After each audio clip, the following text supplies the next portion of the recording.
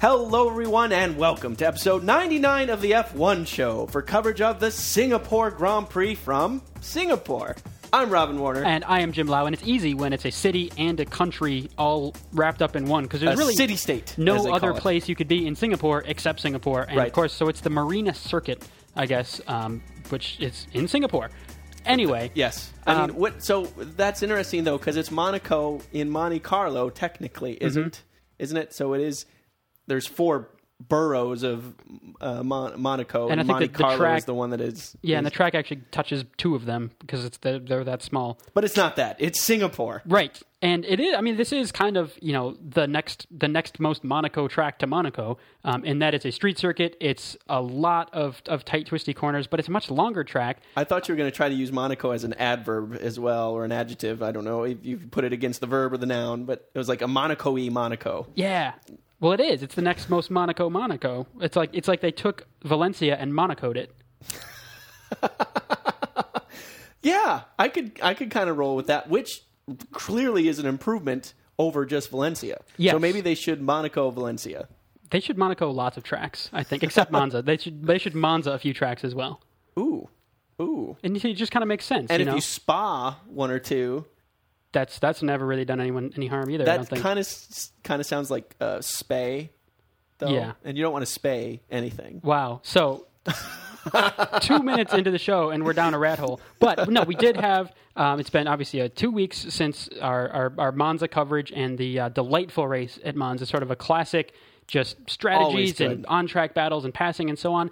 And we didn't even go pizza that time. We had a nice linguine and clams. You had a calzone. We had some good stuff. I don't know if that's an Italian accent at all or not, but not really. It was a very pleasant evening altogether. It was nice, and we are also looking forward to a tasty Singapore sort of cuisine after this. But first, yes, we should talk about the race. Oh yeah, sure. So.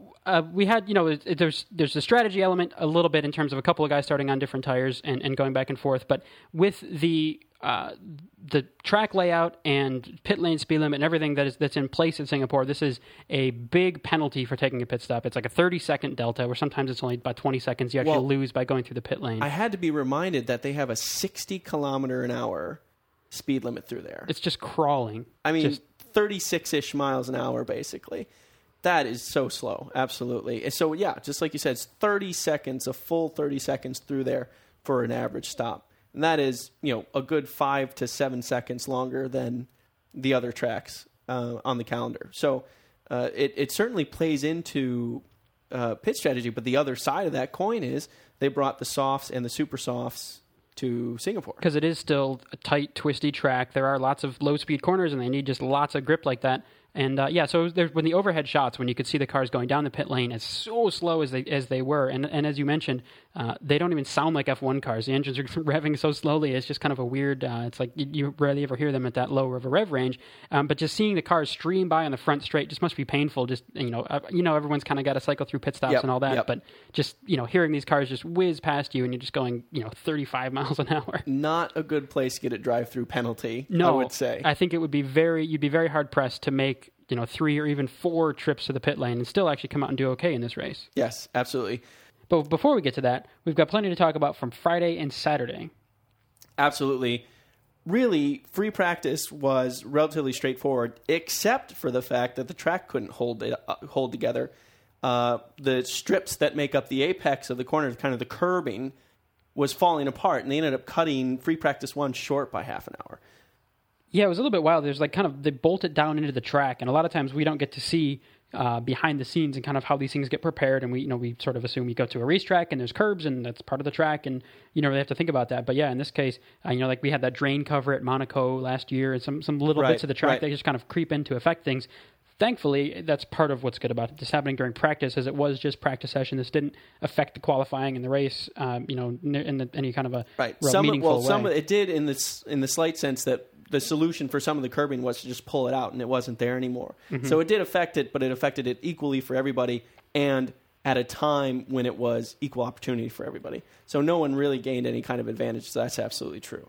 And the thing that's interesting about it, though, and this is true for Monaco situation, that would be more of a first-year problem you'd expect. what's interesting is they've run this race 3 times already without this issue, and this became a new issue again. So I was a little surprised at that. But in Monaco, they've run since, the 1900s. Right. And yet that, drain covers. Things come up. So, pun intended, I suppose. It wasn't, but now it is. So that happened, but, Lewis Hamilton managed to squeak out a fast lap in free practice 1, but after that, it was Red Bull again. Vettel was fastest free practice 2. Weber was fastest for the third practice, and that was about it. But qualifying... So Weber was actually faster than Vettel in practice session. Did he parlay that into qualifying performance? No. Oh. Not even close, actually. So the interesting thing about qualifying was the way the teams kind of paired themselves up. We saw that in Q1, where Daniel Ricciardo and Antonio Liuzzi were together in 23rd and 24th. With Ricciardo ahead, by the way. But that was because of Antonio Liuzzi's 5-grid penalty. Oh, wait. No, it wasn't. No, he started last. He was last. He's still last. So he would have started 29th if it had been properly penalized. So the Virgins were right next to each other. Glock ahead of D'Ambrosio. And then Heikki Kovalainen ahead of Trulli in the Lotuses. Although I do want to point out, since Trulli has gotten his new power steering, it has been quite a bit closer. So for whatever reason, that does actually affect him. The feeling in the front of the car. Yes. The feeling. Exactly. The car, the front of it's like a beautiful woman. Anyway. So the odd man out of the non-new teams was Vitaly Petrov. That was something I didn't fully understand. The Renault had to use an old car, an old configuration of the car for some reason. Yeah, they tried some new parts, and it was new, like radiator and so on, and they tried it, and it was worse, and they went back to the old stuff, so that it was just didn't quite work with, I guess, the way the aerodynamics were, the packaging around the outside. The radiators weren't, I don't know if it wasn't fitting right. I mean, that seems like such a silly problem that, of course, these things would have been designed to fit together, but that something unexpected happened about it, and either that it just couldn't come together to a place that they were happy with, or they may have actually run it and found it to be slower. But Petrov said there wasn't really a mistake or any particular problem. It's just like, he's like, this track is tough, and I was just getting what I could out of the car, and that was just all we had. It wasn't that it was specifically traffic or anything in particular that got him out there, but it was disappointing, especially because we've seen some really good qualifying out of Senna lately. But even earlier in the year, Petrov doing quite well and being on the podium at one point. The last couple of races, Renault seemed to turn a corner and be a little bit more solid again, or more solid towards the front mid-pack team again. And Senna did manage to squeak a little bit more out of the car than Petrov did, but still that only allotted him 15th spot on the grid instead of 18th. So it's a shame. So on the bright side, kind of brushing through Q2, in Q3, both Force Indias made it into Q3, which was impressive. And that meant neither of the STRs did, but both Force Indias were there, both Mercedes were there, and of course the big three teams, they were all there as well. They were there in that their times were good enough to make it through to that session, but they weren't there in the fact that they didn't turn any laps. Right. They all decided it wasn't worth using the tires and potentially risking the car and so on to actually setting a lap time. So 8th, 9th, and 10th, they were just happy to be there and would stay there. However, Michael Schumacher's 8th was a mistake. They did send him out to do a lap, but they did so too late, and he didn't get across the checkered. He didn't get across the line, the start-finish line, before the checkered flag flew, and so he couldn't get a lap in. Rosberg did, however, and he was the slowest of the people that did actually turn a lap, but that was still netted him 7th, since 3 people didn't even do a lap. And the other kind of mistake was with Lewis Hamilton. Yeah, the time zones must mess with people, the fact that it's a night race, because there were people showing up to the track too early, which actually initially involved, the FIA said, that's where it's breaking the curfew, you're not allowed to do that, but then they went back on that. But then, we had this rare timing error for somebody, a team like Schumacher around his team and Ross Brown, all these guys, I mean, for them to send a car out so it can't make it around the racetrack at a specified time seems like such a simple thing for them to accomplish. But then something they've done all season, right? And for years and years, but also for Lewis Hamilton and McLaren specifically to not get Hamilton out. It was it was sort of weird in the pits. So that we looked at. So to be clear, though, Hamilton did get a time early on in Q3 session, but Right. they were going to go run a second time. So they put him, back into the garage, and he's nose out, sort of ready to get out. And they've got a screen on, so he can look at everything. And we, right around the time when the other cars were going back out on track, looked into the garage to sort of see, hey, is Hamilton going to go back out, or are they going to save the car and whatever? And it wasn't frantic. It wasn't like people were running around trying to accomplish something, or if they were, we couldn't see it. They couldn't happen. But it just kind of was like, oh, he's taking his gloves off, and now we've got no time, and I guess they're not going to go. It was sort of this anti-climax, and we later found out they were refueling problems, like they couldn't get enough fuel in the car, which seems like a strange problem to have. Completely and that totally there's not odd. some simple way of getting fuel in the car, or if what rig failed or person wasn't there or whatever happened. For McLaren, of all the teams to sort of drill these things and get these things right, it wasn't Lewis's fault. I don't think they could really be put on the driver in any way. But oh no, I think you can put. Yeah, it was Lewis's fault. Probably. Yeah, but I think he actually got a penalty. He probably did.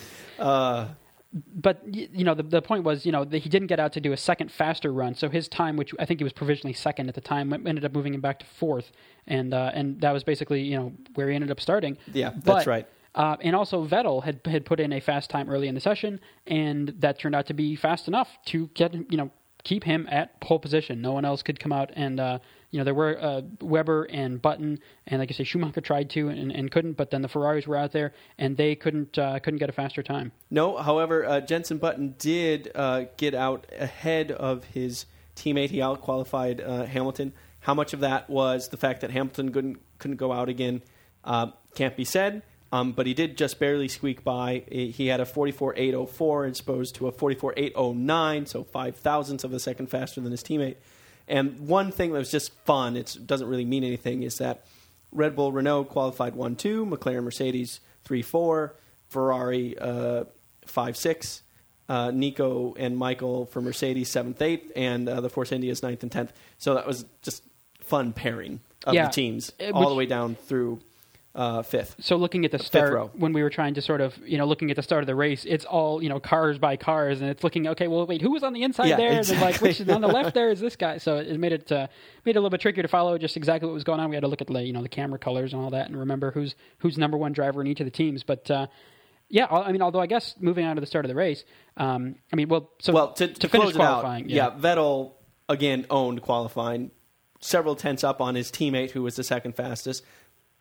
Pretty darn close to a half second ahead of Button, who was the fastest non-Red Bull. So, the pressure of the championship, I think it's affecting his person. He seems a little bit more solemn, but it's not affecting his performance. Yeah, Red Bull owned qualifying, and Sebastian Vettel just owned Mark Webber, I guess you could say. So It was just another dominating qualifying performance, and Red Bull is still perfect in qualifying. They have had pole position every race this year, and only 2 of those have been Mark Webber. Yeah. So Vettel just incredible. So he's starting to, just this year alone, getting on all these, on the radars of kind of, wait, how many poles in one season can one person have, and who else has done that, and what's the deal? He's starting to sort of get up into the record books already. And the current record is 14 with Nigel Mansell. And there's a very reasonable chance that he can break it. Yeah, we've got 5 races to go in the season, and I think there is a very real chance Sebastian Vettel will get pole on 4 of those, if not all 5, the way things have gone. So, that seems like... And even if it's only 3, still tying a very impressive record, and I'm pretty sure it was 1992 when Mansell won his championship, and that was a very dominant Williams Renault that he was in when he did that. So, a lot of parallels, actually. If I'm correct, I do believe that was a Newey-designed car even. I'd have to double-check. I don't know exactly when Newey was at Williams, to be honest. If it was a dominant car, it was probably a Newey design, though. Very possible. So, race start.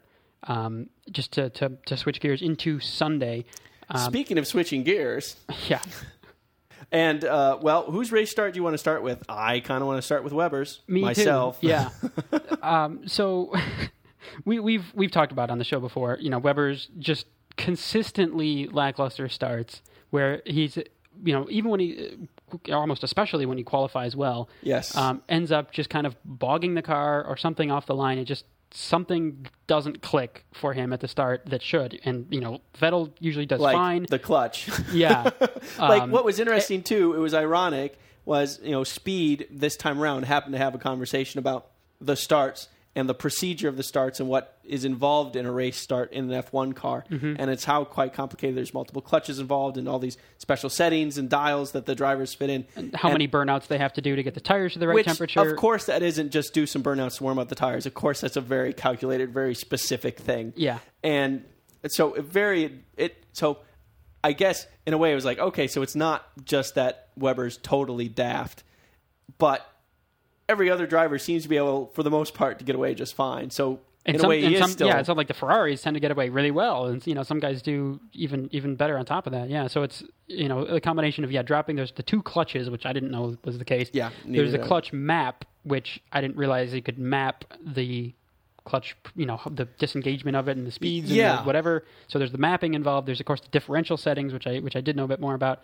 And then of course once you get up to speed, then you've got to hit the curves to start getting that going. I mean, there's a whole lot to it. But in that section, they didn't interview Webber. And we were kind of half expecting them to cut to Webber, and he goes, "Wait, there's 2 clutches?" Exactly. So, as we're saying, yet again, like we mentioned, Webber is on outside pole, second position, nobody in front of him. If he can make a good start, you can just really get a good solid start to the race. Maybe even challenge Vettel. And he didn't. It was yet another Webber start. Yes. And by turn 1, Button was second. Webber was third. Webber was fourth behind Alonso in third. So, yeah, and what was funny about it, it was not a bad start by Webber's standards. It was an improvement. Yeah, losing 2 spots is actually not bad by Webber's standards. And he only actually lost 1 spot on the start specifically, and he lost another one kind of with the track position he chose. Yeah. He chose to kind of defend against Hamilton, who was in fourth, and that opened the door for Alonso. Yeah, I think the big loser at the start, in my mind, was Lewis Hamilton, because he was, he got a better start than Webber, as did most of the field, and was just trying to sort of work his way around him, but Webber decided to kind of defend against that, like you mentioned. Yes. And it just meant that Hamilton... And it wasn't tragic, but it just meant he had to back out a little bit early, and with all the traffic, and people were going 2 wide, 3 wide, and even like Rosberg had to go around on a chicane. I mean, it was a little bit nuts at the start. It was clean, but it was just a lot of cars coming through there. That Hamilton lost out big, and he ended up back in like 8th spot or something. By the absolutely. time it cycled through, it was just unfortunate for him to have been behind there. And I can't help but think, if he had been where Button was, if he had been able to get out, his refueling rig or whatever hadn't been an issue, and if he were able, he wasn't going to challenge Vettel for the pole position. I don't think anyone thinks that. But if he were to start in third and not have been behind Webber, I'm sure he was, in his mind, like, that fuel rig or just people or whatever, just thinking like, the start's all screwed up, and that's going to, set them all off just on a negative path for the race. And it kind of did. Well, so to get back to the start of the race, Vettel's launch was flawless, and he was basically pulling about a second a lap. And we were looking at it, and 8 seconds in, this what was really amazing to me. It wasn't that he was 8 seconds ahead of Button, which is impressive. It's that he was 60 seconds ahead of Liuzzi. And to be clear, it says 8 laps into the race. 8 laps into the race. It was just shocking. But Vettel had control of this race from green to checkered flag. So, I mean, we can start and end Vettel's performance right there. I mean, he was flawless. He was faster than everybody. He had full control of the race. Yeah. There was one point in the closing stages where Button was gaining some time, but that was mostly because Vettel was slowed down by traffic, and then when Button had to go through that same traffic, it slowed him back down, and I think if it had come down to it, Vettel could have stepped up his pace as much as he needed to. Probably. I mean, there were some concerns at the very end, just about whether Red Bull would have had enough fuel in the car, if they would have had to back off or whatever, but the fact that, Vettel literally never was out of the lead. I mean, the only times he pitted, the guys second place pitted as well. Yep. It never moved him back farther away. Well, and Button did lose second place once, but actually Button was actually in very strong contention as well. One of the pit stops he ended up third, but Button was controlling second pretty much the entire race as well. Yeah, according to the live timing, Button once he got around Webber was in second place for the entirety of the race.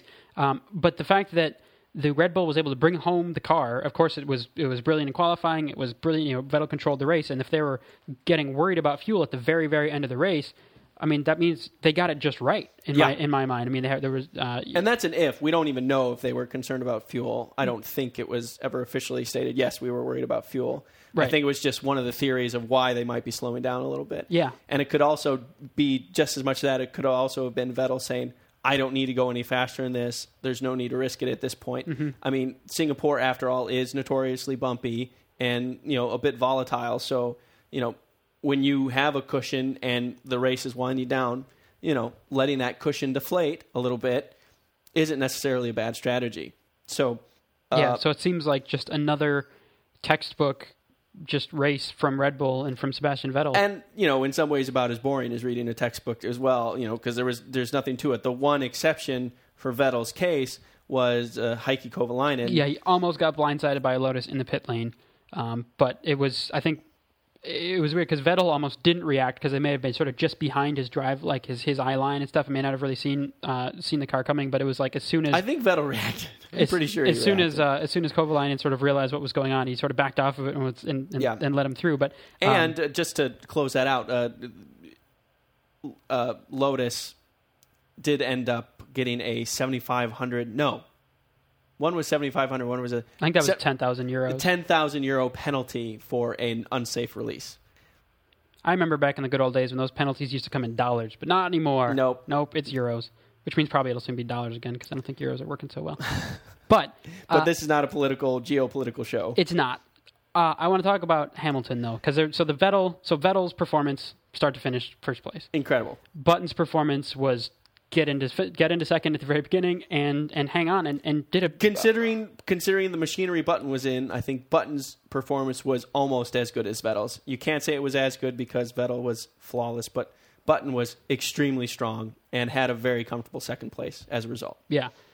So Hamilton though, like we say, he lost out at the start big time, and then he was looking properly racy. I mean, making good moves on Schumacher, of all the people to be stuck behind in a tricky circuit to pass. Did not Schumacher, stay stuck. He DRS'd his way around. He made his way around there, and it made his way. I think it was past Rosberg as well, mm-hmm. And then I think Alonso went into the pits at that point. But Hamilton was working his way up, and actually, he was sort of frustrated with the situation, but then of starting poorly, but then was able to just look properly racy. And I think you as a making fun of me a little bit, we're like, oh, he's passing like Button today, because of course this is the Hamilton that we want to see, right? Yep. Not the sort of the frustrated defensive on the back foot kind of, but just getting out there and making passes where it's tough to make passes and trying things and making them work. But then he came up on another driver. I forget the guy's name. It's one of his good friends. Yeah, close friend. Philip, I think. Felipe. Yes. Yeah. Felipe Massa. And what happened, Jim? What would you say happened there? What could be called a racing incident by some, could be called avoidable contact by others. Could be called that bloody blasted idiot boned me again. What a blasted idiot. I hate that guy. Could be that. Move. Could be that. So it was in sort of trying to get around, and of course there's all these lots of like little left, right, left kind of chicanes and lots of sort of the Singapore sling, they call it, which of course is a name that we really aren't excited about at all. I'm excited about it. Well, there's lots of times where you can get really, really close to a guy. Stirs my Singapore sling. Oh, good. But several places you can get really, really close to someone behind and then it's a little bit dicey about, do I go out on one side of him to make a pass on this way, but if I stay where I am, then maybe I can set up a pass for the next part of it. Like it's not just a simple, this is right-hand corner and here's where the guy's going to be and here's where you should be to be aggressive. But as it happened, Hamilton came right up behind Massa and without sort of reviewing from an overhead, it's a little bit tough to say exactly what who moved over on whom or whatever, but ended up plowing into the back rear tire of Massa's car. At the end of the day, it was Hamilton's front on Massa's rear. Yes, so sort of into Massa's rear because it was the end plate of Hamilton's wing, and it did break off, but it cut down Massa's tire. So the good news, if there is any, for Massa is that this was right when he was sort of about to pit for fuel anyway. So it wasn't that he had just come out of the pits and then had to go back into the pits. But the bad news is it was Lewis Hamilton getting into drama with him again, which is the last thing that he wants, especially even after in qualifying. We didn't mention this, but when they started out on Q3, there was sort of a schmozzle between the two of them anyway. Hamilton sort of trying to make this kind of aggressive pass before they were even on their time lapse. In qualifying, they all kind of came out in this group, and both McLarens and both Ferraris, and Hamilton was at the tail end of the group, and ahead of Hamilton was Massa, and Hamilton kind of forced his way around Massa during the outlap. So when it came time for that first timed run, Hamilton was ahead of Massa. And in some ways, you can understand why he would want to be ahead of Massa, because he did, in fact, turn a lap that was a fair bit faster than Massa's. But it was also very much a dick move, and he could have also just as easily backed off a bit, which is the standard protocol in that situation, to just back off a bit and, just give yourself do some your space. lap. Yeah. And I actually ran into a very similar circumstance when I was racing in Skip Barber, where this one kid was behind me racing, and he was pissed at me because I wasn't passing him. And the Skip Barber qualifying was half an hour open session. Yeah. And so he was faster than I was. He absolutely was. But he was behind me, and I was doing my qualifying laps. I was focused on doing my qualifying laps, and that was that. And it's not like there was a big train behind me or anything like that. And he was right behind me for like 4 laps. And then at the end of the checkered flag, he flicked me off and all this thing. He was all pissed at me. And then he came up. I'm like, dude, whatever. I was doing my laps. You were doing your laps. He's like, why didn't you let me by? I'm like, I wasn't paying attention to you at all. And it's like, if you wanted space, you should slow down. You could have let me by and it wouldn't have hurt you. I was like, you could have also slowed down and done 3 laps, ahead of me. It would have been 1 slowdown on 1 straight, and you would have been fine for the rest of the session. Yeah. And 20 minutes later, we talked again. We shook hands. What was funny was the guy's dad kept coming up to me. He's like, I just don't get why he wouldn't let me by. Totally digressing here, but my point is that there is kind of, and there's no rules, but there's kind of an unspoken protocol of like, this is the right way to put in a qualifying lap. And I would say that if you were to replace Massa as me and this other guy that I drove with as Hamilton, was forcing his way by when he didn't need to be. Yeah, it's sort of a question of, is this a problem I can solve myself or not? And if it is, then I should just solve it myself. Like if you're in a race and you're behind lap traffic, which we'll have plenty to talk about that later, you can't just magically put yourself in front of you don't want to back off. You're in a race. There's you can't solve that problem yourself. So it's up to the person in front of you to let you by. But in a qualifying session, like an open session, like you're talking about, and like Q3 was here, and this was still at the beginning of the session. So this wasn't to the point where seconds sort of counted, where it was exactly who's going to cross the line last. This was at the beginning of the session. They still had probably 7-8 minutes to go, or right in the very beginning, good with almost a full 10 minutes. Where there's really no reason Hamilton couldn't have solved the problem on his own by just backing off some and whatever. But I guess if everyone is trying to time the session, right, so that they can be the last one to cross the line at the very end, everyone's sort of using but it wasn't that. It really wasn't. And it was beginning of Q3, and it was those 4 cars in a group together, and there was only out of 10 cars total, 3 of the cars never went out on the track at all. Mm-hmm. There was just a lot of... It's like, why should this have happened at all? Totally unnecessary. Hamilton was the aggressor. So just the day before, there was this transgression. Probably weren't super happy with each other already. And then this accident happens. Yeah. So, they both have to go into the pits. Massa to just, gets new tires and whatever. That wasn't, it must have slowed him down on his in-lap for sure. Yes. To have the cut tire, but wasn't really disastrous. But with Hamilton, he needed a new wing, and, it put him back. So he went from... actually being in I think he was in 5th. 5th to 19th. I mean, yeah, way, way back. Yeah. In the, and then, with the way pit stops and stuff cycled through, it actually, was able to just, again, we saw nice racy moves on track. I mean, DRS helped, and just, Hamilton just doing his thing through the field. But Hamilton, as a result, had to get 2 pit stops in pretty quick succession. That's why he went from 5th to 19th, because he had to get his wing replaced, and then just, I think the next lap had a drive-through penalty for an avoidable accident. Yeah. Yeah. And Massa had to go in for that punctured tire. But like you said, at least it wasn't a fresh set of tires that he had to go get replaced. He was due for a pit stop soon. I'm sure it still slowed him down plenty to be on a punctured tire for half a lap. But yeah, it certainly will have. And Hamilton was able to go on and finish 5th spot. I mean, he had one more pit stop in there that cycled him back. But considering the bit of the luck with the way the timing worked out, I mean, considering, like we mentioned, 4 trips to the pit lane and the being back in 15th spot and in a place that's this hard to pass and so on, I think that's the best that Hamilton can hope to have achieved today. And you can't be that upset with everything that happened. I mean, it seems like we're kind of getting back to that desperate Lewis where something goes wrong and all of a sudden that's this team is terrible and everything. I mean, he got on the radio at one point and was like, I need you guys to tell me information. You need to tell me what the heck I'm doing and who I'm passing, what's my position. Like, just kind of frustrated, like, I just want to yell at you guys, but without being a complete dick about it. I just kind of want to voice my frustration. And so they just sort of duly got on the radio and said, okay, here's your position here. Here's answering all the questions you asked. And like, all right, guys, come on, like, just calm down here and do it. So, so it ended up being sort of a disastrous beginning, but then disaster recovery kicked in and was able to do well. And I mean, clearly Hamilton is still a fabulous driver, but clearly he still gives himself a lot more work to do than he needs to do. And it starts by pissing off the other drivers. That's part of it. And it also is just, he seems to have still an inability to think long term. He's so passionate and in the now with his driving that I think it just, if he just paced himself that slightest little bit, it's hard to put your finger on because, the things that make him great are the things that cause him trouble, right? Because sometimes he makes these amazing passes and we're like, that's the Hamilton we love.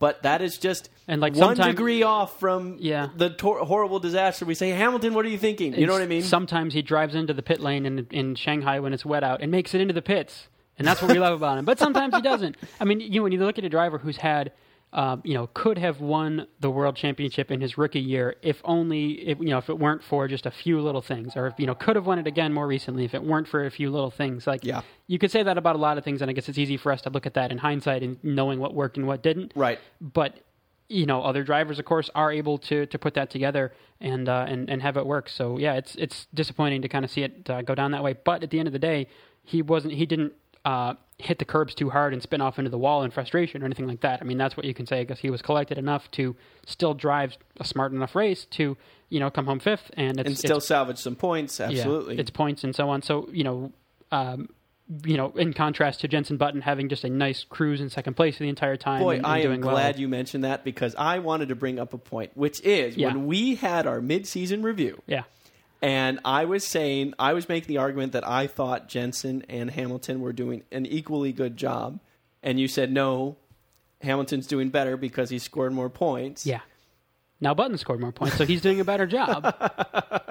I think especially part of it is luck for me because... What are you saying, that makes you a better person than me? Yes, okay. Well, a little bit. Yeah, but part of it is Jenson's come on and he's been really strong. So it's not entirely fair because Jenson's performance has improved. But I That's just only because I couldn't get enough fuel into Hamilton's car. Well, it's not really. But Button only outqualifies Hamilton when Hamilton can't go out on a second run. I mean, but the real problem is there is tending to be like what seems to be a genuine inertia shift because there also seems to be just on a somewhat regular basis outbursts from Hamilton against his team publicly. Mm-hmm. Excuse me. And why would you ever do that? Ever, ever, ever, ever? I mean, if you're on the verge of quitting, okay, this is my advice to any Formula One driver that listens to this show. Yeah.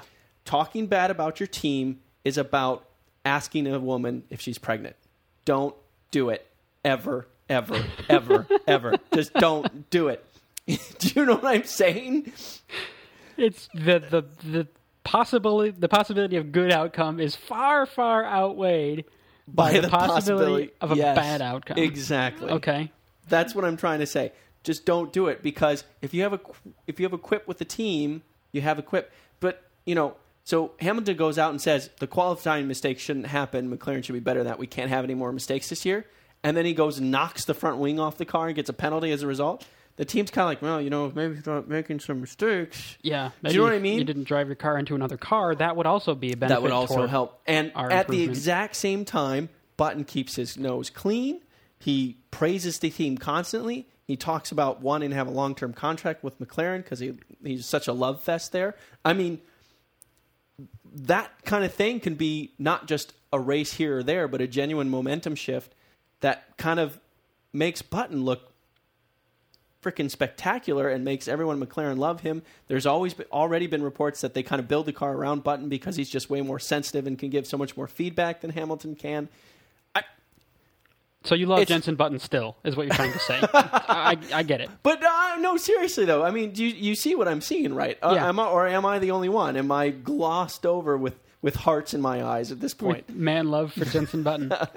It's a bromance, okay? Between it's him and different. Martin Whitmarsh, you must get really excited when McLaren comes on TV. When the two of them are together. Oh, wow. Wow. Okay, we mentioned that there was a safety car period, although we did not yet say why. That's true. And there was some drama. I mean, there were some passes and so on in the race, not in the higher, first and second spot like we mentioned, but lower down in the field there was quite a bit of action, including several 3 and 4 car trains for position, with everyone just trying to battle it out and with using KERS and DRS, but when everyone's got DRS, it cancels each other out. And yes. Yes. Opening the rear wing just doesn't help you a whole lot when the guy in front of you's rear wing is open as well. But in the midst of that, we had Sauber's and Mercedes. So with Rosberg and Schumacher and Perez all kind of running together. I won't go through the whole thing because I'm not clear on exactly, without reviewing it, exactly who passed whom at what point. But, Rosberg ran wide, which let him, lost him some time, and then Sauber got around, and Schumacher did. But it ended up with Michael Schumacher coming up behind Sergio Perez. And there's a couple of corners and sort of, getting closer and closer. And sort of like we mentioned with, with the start where, or just kind of with, there's only a couple ways you can really get around a couple of these complexes where it's not a clear, do you go left of him, do you go right of him? In that same vein, Schumacher just got really, really close to Sergio Perez in front of him. Right. And then, as he said, was about to dart around him one way or the other. Perez let up on the gas earlier than Schumacher anticipated, and it just sent Schumacher's car just right into the back of Perez's. It just kind of bounced off the tire, and it was enough to, it was a wheel-to-wheel kind of contact. So it bounced the front end of the Mercedes up, way high in the air, and then it ended up sort of just, skidding into the wall. It wasn't a crazy high-speed impact or anything, but it was enough certainly to destroy the Mercedes for the day, and Perez was able to continue. That actually wasn't a problem there. It was just, I guess, the tires that hit there. But he did have a punctured tire, and he did have to go in for that. Yeah, but that brought out the safety car of the day. It was just right about smack dab in the middle of the race, and it was, everyone was kind of counting on it, and there it was. So it was, the end of the day for Schumacher, and it's, we don't see Michael Schumacher making this kind of an error in judgment or in timing or something like that. I mean, it was sort of uncharacteristic to have that. I mean, we've seen, obviously, everyone has car failures from time to time, and there are various things that happen, but it was sort of an uncharacteristic mistake in my opinion to see Schumacher get out of the race like this. But that's what happened. It was, and it was a bit of a shame too, because the last couple of races Schumacher's been doing so well. He's come off of 2 fifth-place finishes in Monza and Spa, 2 really strong races. He's been tighter against Rosberg on qualifying. It does seem like he's finally starting to get his handle around this generation of Formula One. And so it's been fun to watch. So it was really a shame to see. And I was a little bit surprised that he ended up getting a penalty for the incident, although... just like Hamilton against Massa, Schumacher's front hit Perez's rear, and Perez wasn't blocking or anything like that. He has a right to lift off the throttle whenever he wants, and so it was avoidable, and it was on Schumacher's side. I do think this one was pretty darn close to a simple racing incident. It seems like they're getting a little bit penalty happy whenever these kind of things happen, although it wasn't. I don't know. I kind of felt like this one would have been okay for no penalty. Yeah. But obviously Schumacher paid the price for it. Right. which is something we talked about. Is this a move where you gain position from it? And obviously Schumacher didn't at all. Because right. So to be clear, because I think what I just said was a little confusing. Schumacher didn't get a penalty, but Schumacher got reprimanded by the FIA for causing an avoidable accident. Obviously, because he was out of the race, there was no point in the penalty, and he's not going to get penalized for the next race. Yeah, they're saying don't do that again, but it's like, well, of course, if I'm going to crash into someone, I'm not going to do that again. But he was publicly, he was reprimanded by the FIA for it, saying it was his fault. Mm-hmm. So, and that caused our one and only safety car. But it wasn't the only incident that should have caused a safety car, actually, because towards the end of the race, Alguersuari also kind of got it wrong. Yeah, kind of got it wrong and whacked the rear end of the tires and caused an incident there. But they kept it local yellow. Yeah, absolutely. So the other, I think, sort of key lesson from this race is at the end of the safety car period on the restart. Because it is a street circuit, it is relatively narrow and all that, having the cars bunched back up together for a restart should be kind of the dramatic, like, okay, here's, Vettel had this amazing lead over Button, and, let's see that restart, and it's going to be dramatic, and they're going to bunch right up.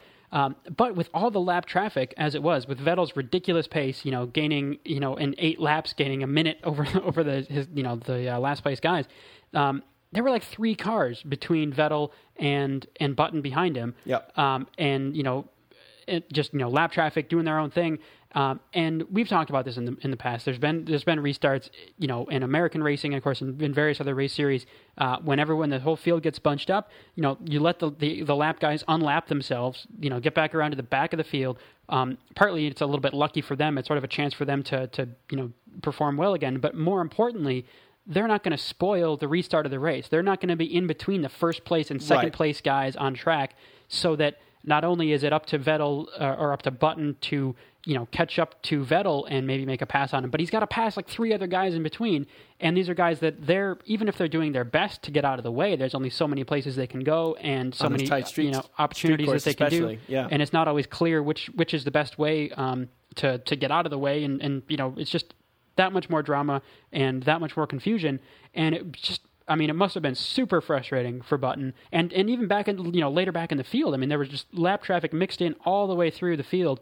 And it just made, after that safety car restart, it was just chaotic for a couple of laps, and not chaotic in an "oh my god, this is so exciting" kind of way. In a chaotic, get out of the way. We want and just to have a fighting chance. Cars, like you see an HRT or a Lotus, and you're like, okay, that's probably lap traffic. But like with the Saubers, with the Renault Lotuses, the Williams, like you're never. It's it's not an obvious. Oh, that guy's lap traffic, and here's the guy coming through. There's these other people were starting to be lapped at this point, and there was even a problem with Lotus Renault with them telling Bruno Senna. The team getting on the radio and telling him incorrect information about who was on which lap, which led him to try to do an aggressive pass where it should have been him just passing lap traffic. And that was against Perez, actually. Yeah. So it just confusion to watch, confusion for the teams, but most of all, it meant that we didn't get the, sort of the restart from the race that could have been exciting for the fans and could have been a nice good test of, okay, Vettel, you were able to put this big lead together, but what do you got now? Now you got to prove it to everyone all over again.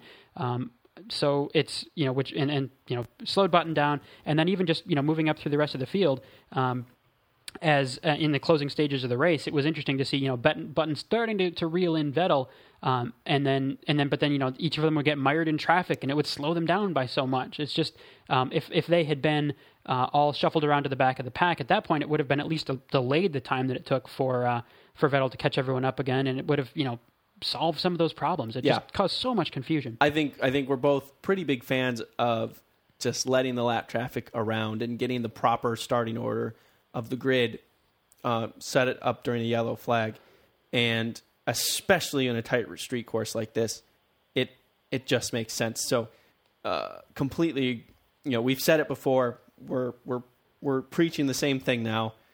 We think it should be changed, but that's what it is. What it is, and it's in this case is a very good chance that Vettel, it wouldn't have affected the results, but it would have been nice for us to see an opportunity for that, because there were some things that were happening. It was an interesting race, but there were some long pauses in between some of this action where it was kind of just running slow. And this is a long race.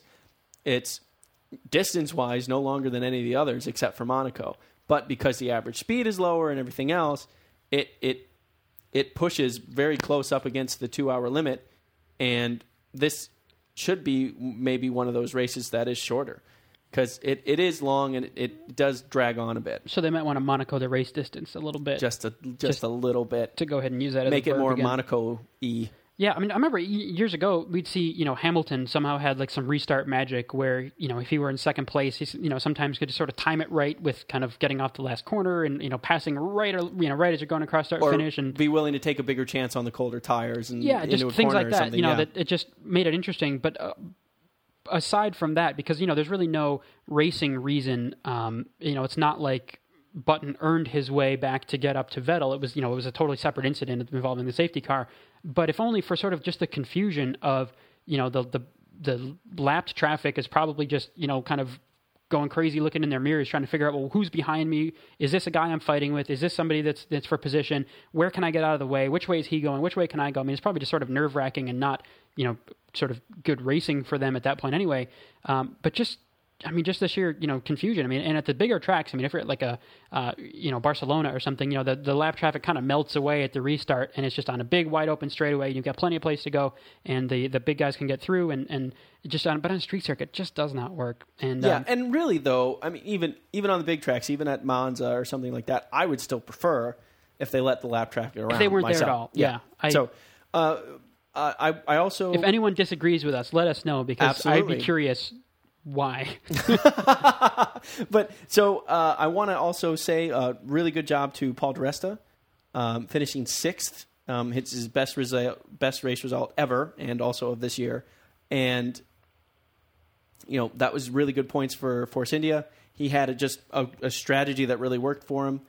He did a really long stint on the soft tires instead of the super soft tires. He moved up to 3rd spot when everyone else was taking pits, and actually ran there for a long time. It wasn't until like lap 18 when he actually went into the pits, and then was running in 4th for a while. But eventually Hamilton got the best of him, and he ended up 6th. But so that meant 6th and 8th for Force India, of course, with Sutil in the lower car, but which is a team best result, and it's personal best for di Resta. I mean, it's just got to be a big boost for them to get some good results there. Absolutely, and I want to, as much as it pains me to do, give a shout out to Perez for, despite being the whipping boy for so many different people, Senna ran into him when he was actually a lap ahead of him. The incident with Schumacher and all these different things, and Rosberg too. Rosberg was quite aggressive with Perez. Mm-hmm. All those things, Perez kept the car in one piece mostly as best as he could, and ended up, I think, collecting I think he ended up in 9th and collected 2 points. So a really good job for Perez to stay on it, and maybe part of it was the adrenaline he had from testing the Ferrari recently. Yeah, that helped give him a boost. I think Massa got him on the very last lap because Massa ended up coming 9th and Perez in 10th. So for the final lap, but considering the kind of race he had, I think it was a well-earned 10th. I mean, he was a lap ahead of Kobayashi, so which tells you in the same car, and of course Kobayashi's no slouch at making crazy passes. Nope, absolutely not.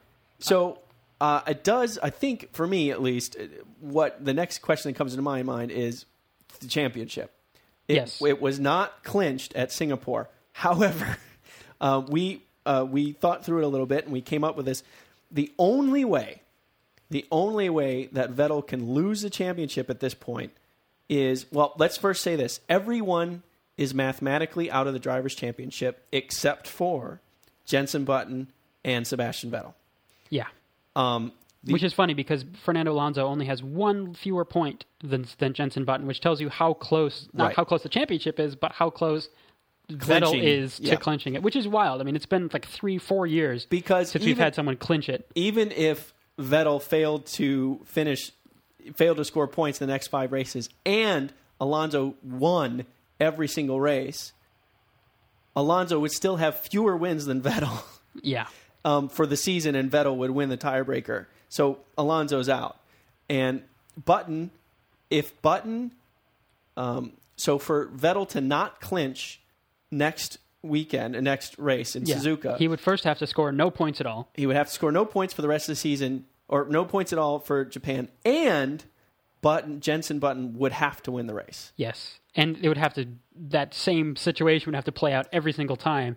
in order for Jenson Button to win the championship. Yeah, exactly. And So it's effectively not going to happen. Keeping in mind that Sebastian Vettel's worst performance this year is a 4th place finish. Yeah. No DNF, almost, in spite of being almost plowed into by a Lotus today and so on. Yeah. It's still, we were talking about that, just what if after all this race and everything, if a car just drove into him in the pits, wouldn't that be And his luck could catch up to him. His luck could absolutely catch up to him, and he could have a couple of DNFs.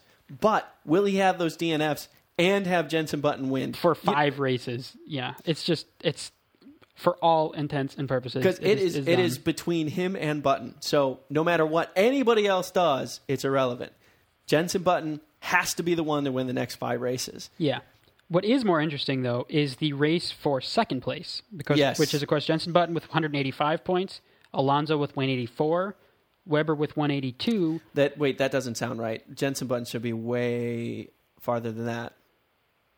I'm looking at Formula1.com. Oh, I thought you were talking about looks. I'm sorry. Yeah. No, I was talking about 17's poll for good. No. All right. What are you talking about? Wrong poll. Sorry. Jensen's dreamy. Wow. Okay, man love.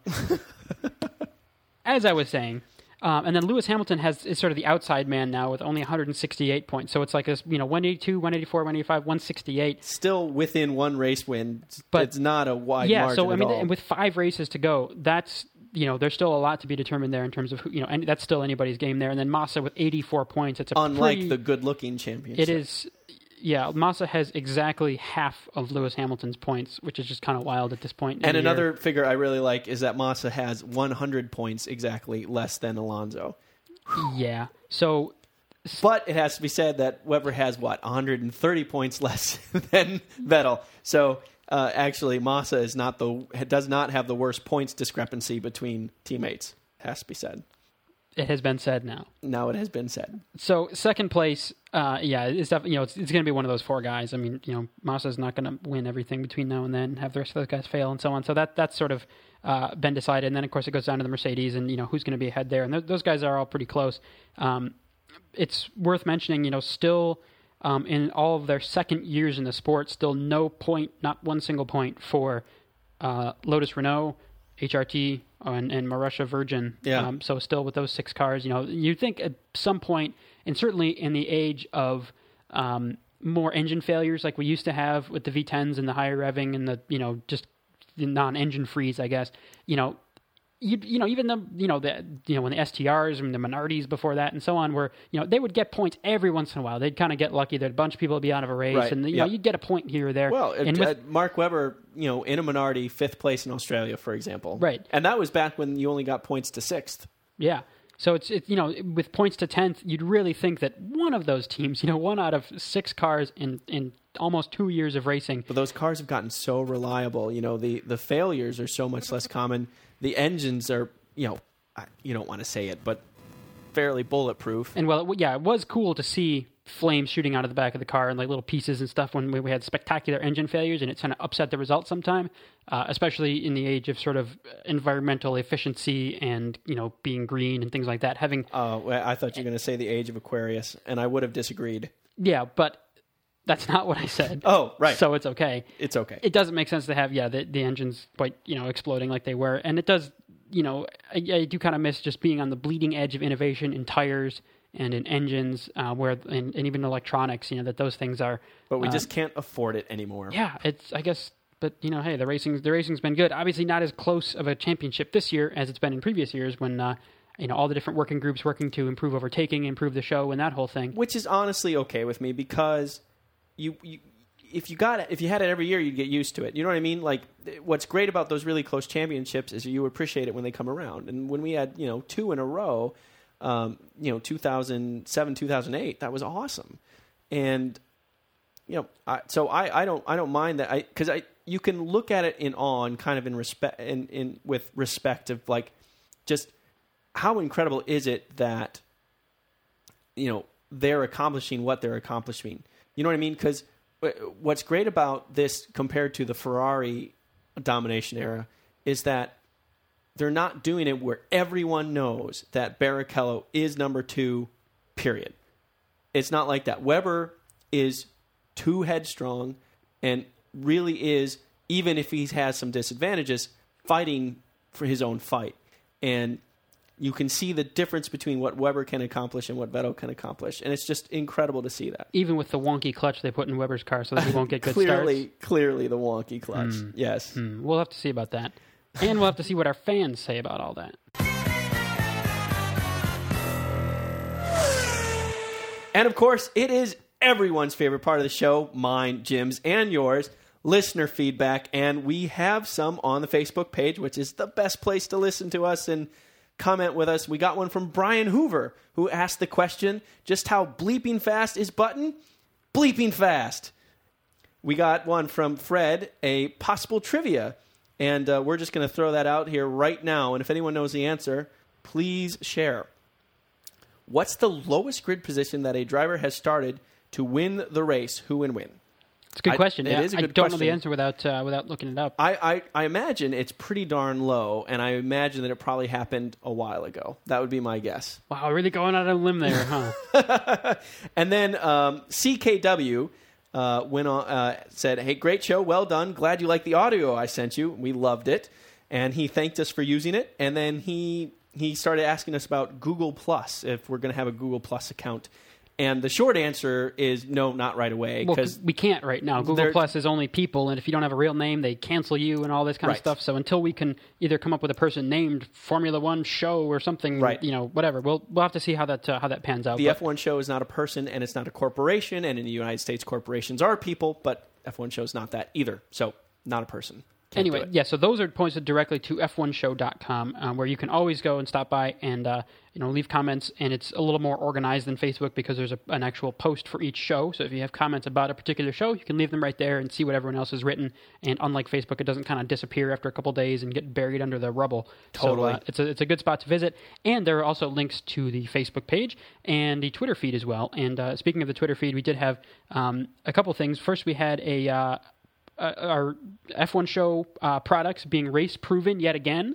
I'm not even sure you knew about this just yet because it's on Twitter, and Twitter, you're too old for Twitter. Oh, okay, because our boy CKW was wearing it at the Goodwood Festival of Speed, so I thought you were referring to that. No, this is actually from SDK 0815. Oh, 0815. Yeah, who says, your products are proven by yet another race, although it is not F1. This is from the IndyCar final in Japan at Twin Rings Motegi. And he's there. He posted a picture, and I retweeted that, so you'll know if you follow us on Twitter there. But that's cool. I mean, it's our fans all over the world. That's so fantastic. I did. Well, that's good because I sent one. Is what's his name again? SDK 0815. Okay. Well, that may or may not be the person. I did send a shirt to Japan. So okay. Well, that's probably it because his name is spelled out in Japanese characters that I do not know how to read. Actually, almost looks Korean.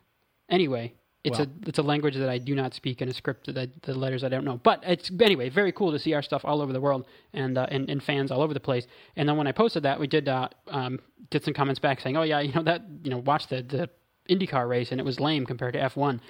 Which I said, yeah, we're not the IndyCar show for a reason. And 10 years ago, I was a much bigger Champ Car fan, which it was called at the time, than I was a Formula One fan. I really like Champ Car. I like the layout. I like the cars. I like the drivers. But yeah, I mean, for me personally, especially just with the continued wrath between the IRL and Champ Car, it finally wore me down, and Formula One kind of took over for me. And then even as the unified IndyCar series has come along, it just isn't the same. Yeah, which is too bad because there are races in our country and in our, there used to be a couple of Detroit Grand Prix that were right in our neighborhood, and I actually went to both of those as sort of just to support it because it was part of ALMS. It was a cool whole thing. And they are talking yet again of bringing it back, so hopefully. Which would be sweet. But and part of the whole drama of the IndyCar race was, favoritism in penalties and sort of, driver calls and things like that, and just kind of, and sort of just mismanagement and confusion and whatever. So it's just, we have some of that in F1, but the sort of the racing is so good, and the stories and the teams and the history and all that just is so much an F1's advantage that, I just can't get nearly as excited about watching an IndyCar race as we can about F1. And there you have it. That's why, we are the F1 show. If anything, if we weren't the F1 show, in my mind, I would be some sort of sports car show, like Le Mans, Intercontinental Le Mans Cup or something like that, because that is my next favorite form of racing is these endurance races and everything that goes into those. It's just that's the next thing that captures my my imagination, I guess.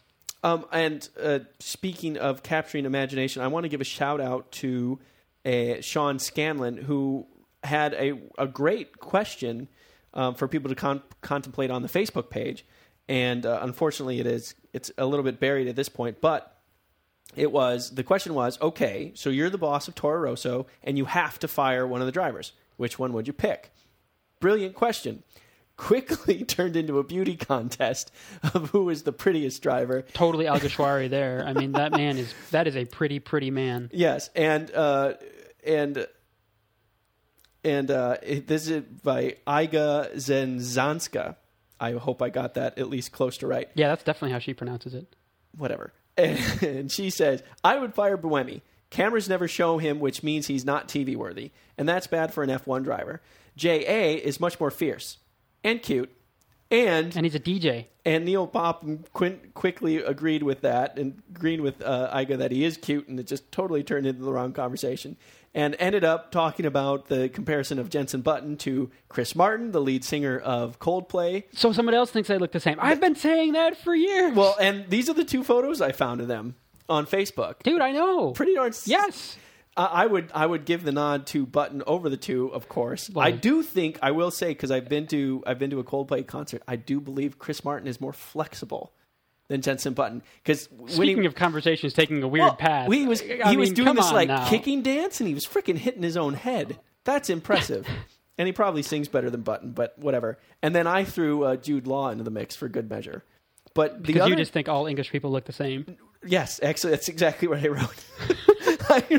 I wrote, because they were talking about, again, this devolved into a thing about good-looking people, so I wrote, all dashing English people look the same, I believe. Here's an example, and I put Jude Law in the mix, because they all kind of have that similar, I'm English and I'm dashing look. I was going to say Clive Owen, but I guess he looks the same, too. Clive Owen is like a more rugged version. Ooh. Yeah, and he's a little older. And that adds to the ruggedness. See? So if you feel left out by not having had your voice heard in this conversation, you can fix that by going to f1show.com. Yeah. Either going to the Facebook page, commenting on the post there, and you, too, can help our conversations devolve into random directions. You can be a part of that, and it's pretty great. Oh, man, look at this. This is part of the same comment stream, and this is right on the border of something that should be talked about on the show. Sean Scanlon writes, Glock? No. I would love to eat a taco right off Press's body. This and all the other high-quality comments and feedback and conversations you can have on the Facebook page of the F1 show. Yeah. It's time for predictions. Trivia.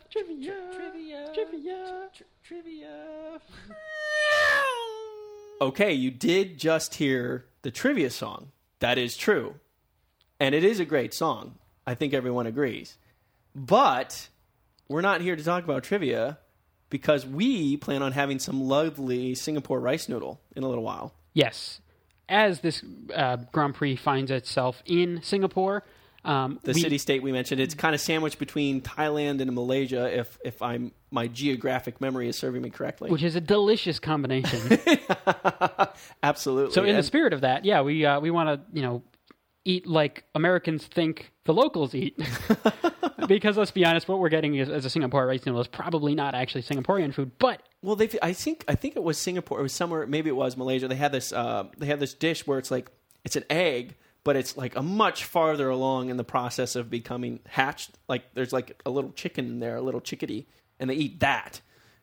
And I think that it was definitely I don't in that. Want to eat that. No, we're not going. It was supposed to taste really good. I mean, it tastes like chicken, but like just like a baby one. But we're probably going to go more for the Singapore rice noodle, pad thai-ish kind of area of the cuisine. Yes. But it just adds an interesting element to it and helps us to remember because we can turn on the TV and watch a race from anywhere in the world. But I think it's kind of fun to and even when it's in the U.S., it's funny how it doesn't look any different, really. I mean, the tracks are slightly different, but yeah, they're homologated so much. The look and feel of the different yeah. races, except for Abu Dhabi, which of course takes place 3 years in the future. But yeah, having at least the food, or sometimes learning a little bit about the country or whatever, it's just sort of helps to remind us, like, hey, where all these people are, because at this point anyway, and for races outside the U.S. and sometimes Canada, we don't travel to each of the venues, so we don't get quite the same experience that, or anywhere near the same experience that all the journalists and whole teams and drivers and all the whole circus that moves around that they get by going to different places.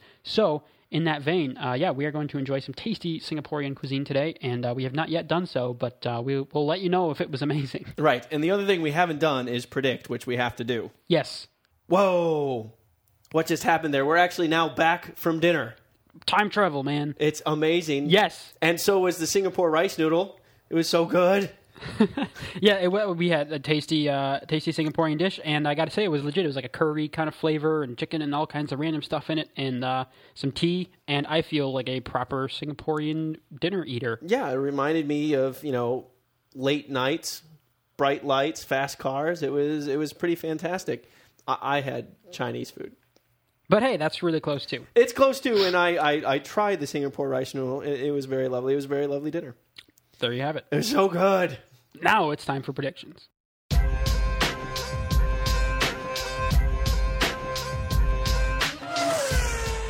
And of course, that is a prediction song, but we are going to do predictions.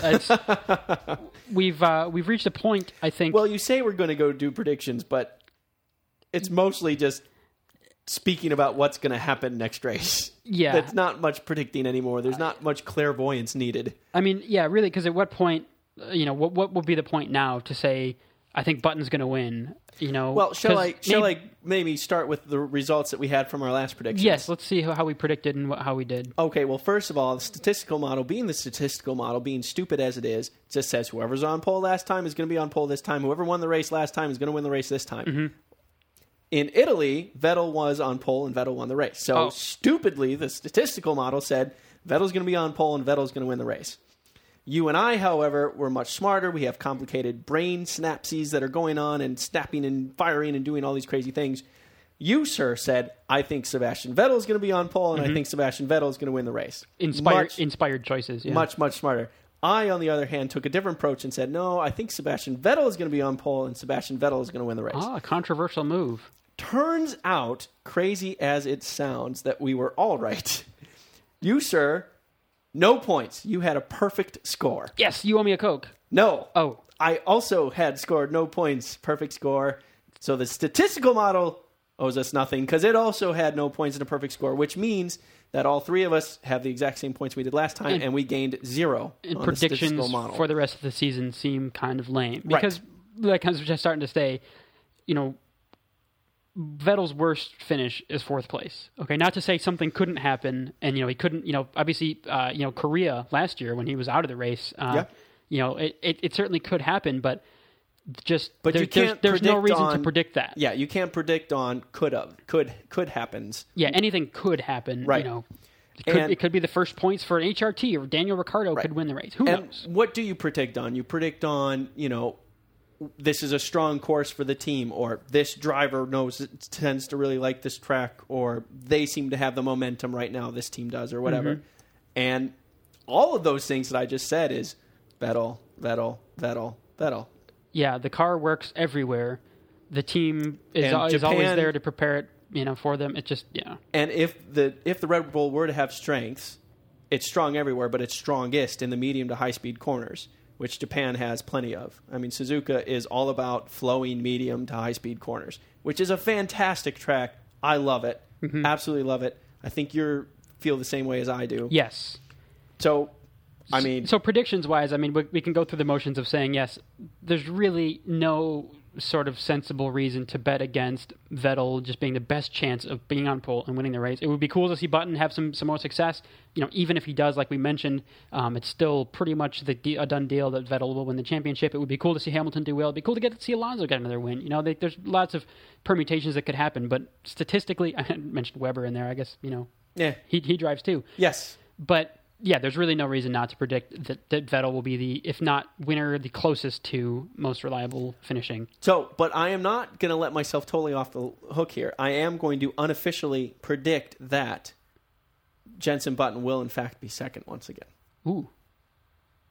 Well, there you go. And I think it'll be Alonso second. So there you go. Wow. We're at war once again. Cokes are on the table. Or possibly mellow yellows. But speaking of Japan, this, as you mentioned, is episode 99. It is. The next race will be our episode 100. Wow. And isn't that just hearing it makes me excited. Yes. So when I started... It's like, I thought we would have hated each other by now. Yeah, really. When I started this, we started naming the files and all that. I started with 001. I'm like, I'm putting 2 zeros in front of all of the file names. Because it will happen. Every F1 show episode ever has had 3 digits in the number. Yeah. Just so that when we got to this point, I wouldn't have to go and reorder anything to make the You didn't want a Y2K moment. No, that's right. I didn't want to have an E.1K moment of episode 100 causing us any strife. And just, and sort of the engineering lining things up mindset, it just kind of made sense to me. But anyway... We have reached episode 100. That will be our next show. We'll be, covering the Suzuka Grand Prix, and we figured what better way to do that than just kind of do something kind of crazy and something a little bit different for our 100th episode, which worked out so brilliantly because what happens to be happening on the exact same day as the Japanese Grand Prix is the Bathurst 1000. Yes, the mega Australian supercar V8 supercar race. Yes, so the time zones for this actually work out pretty sweet for us because at 7 p.m. on Saturday, our time, Eastern time in the U.S., is the start of the Bathurst 1000. That's like a 6-hour race. Yes. And then, so that'll take us into, after midnight on Sunday at that point, technically. We'll still be awake from Saturday, of course. And then the Japanese Grand Prix starts at 2 a.m. Yes. So we figured...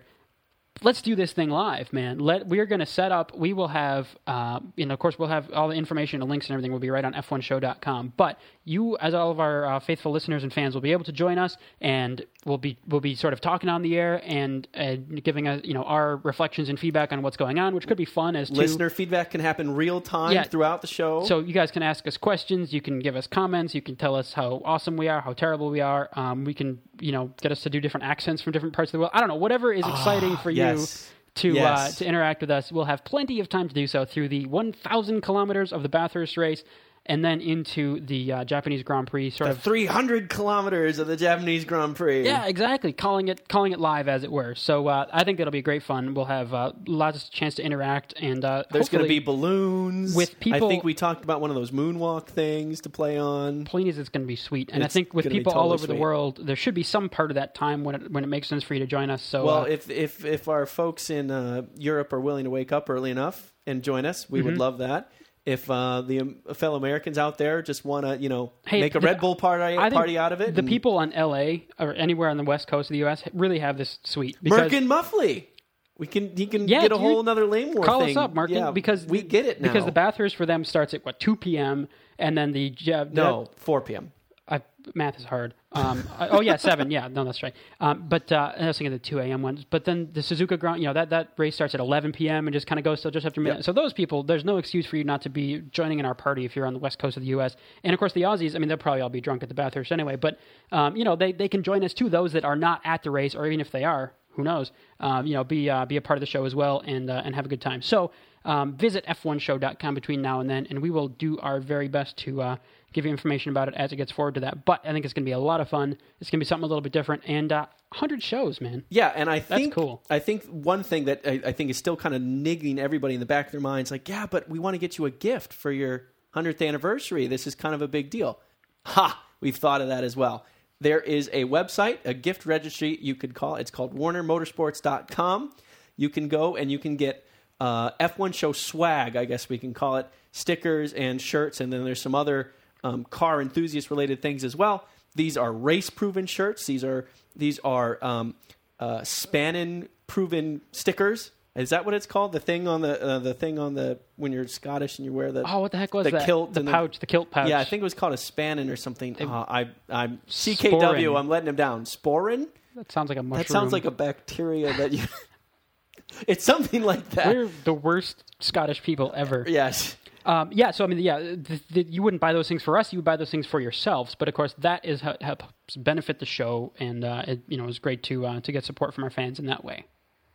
Wow. Yes. So we're really excited about it. It's going to be a lot of racing for us. It's going to be, a little bit more raw, although we're plenty raw as it is probably. And it's going to be a lot of fun. We haven't done anything way outside of the norm since we did the Le Mans coverage a couple years ago. So I'm actually really excited about it. But that's going to conclude this show, I do believe. Yes, and so definitely just keep in touch with us between now and next time, because if you just wait for the next show to happen, you will have missed this cool live event that happens in between. And we just really hope as many of our fans as possible can join us for that, because I think it's going to be a lot of fun. But until then, I am Jim Lau. And I'm Robin Warner. See you!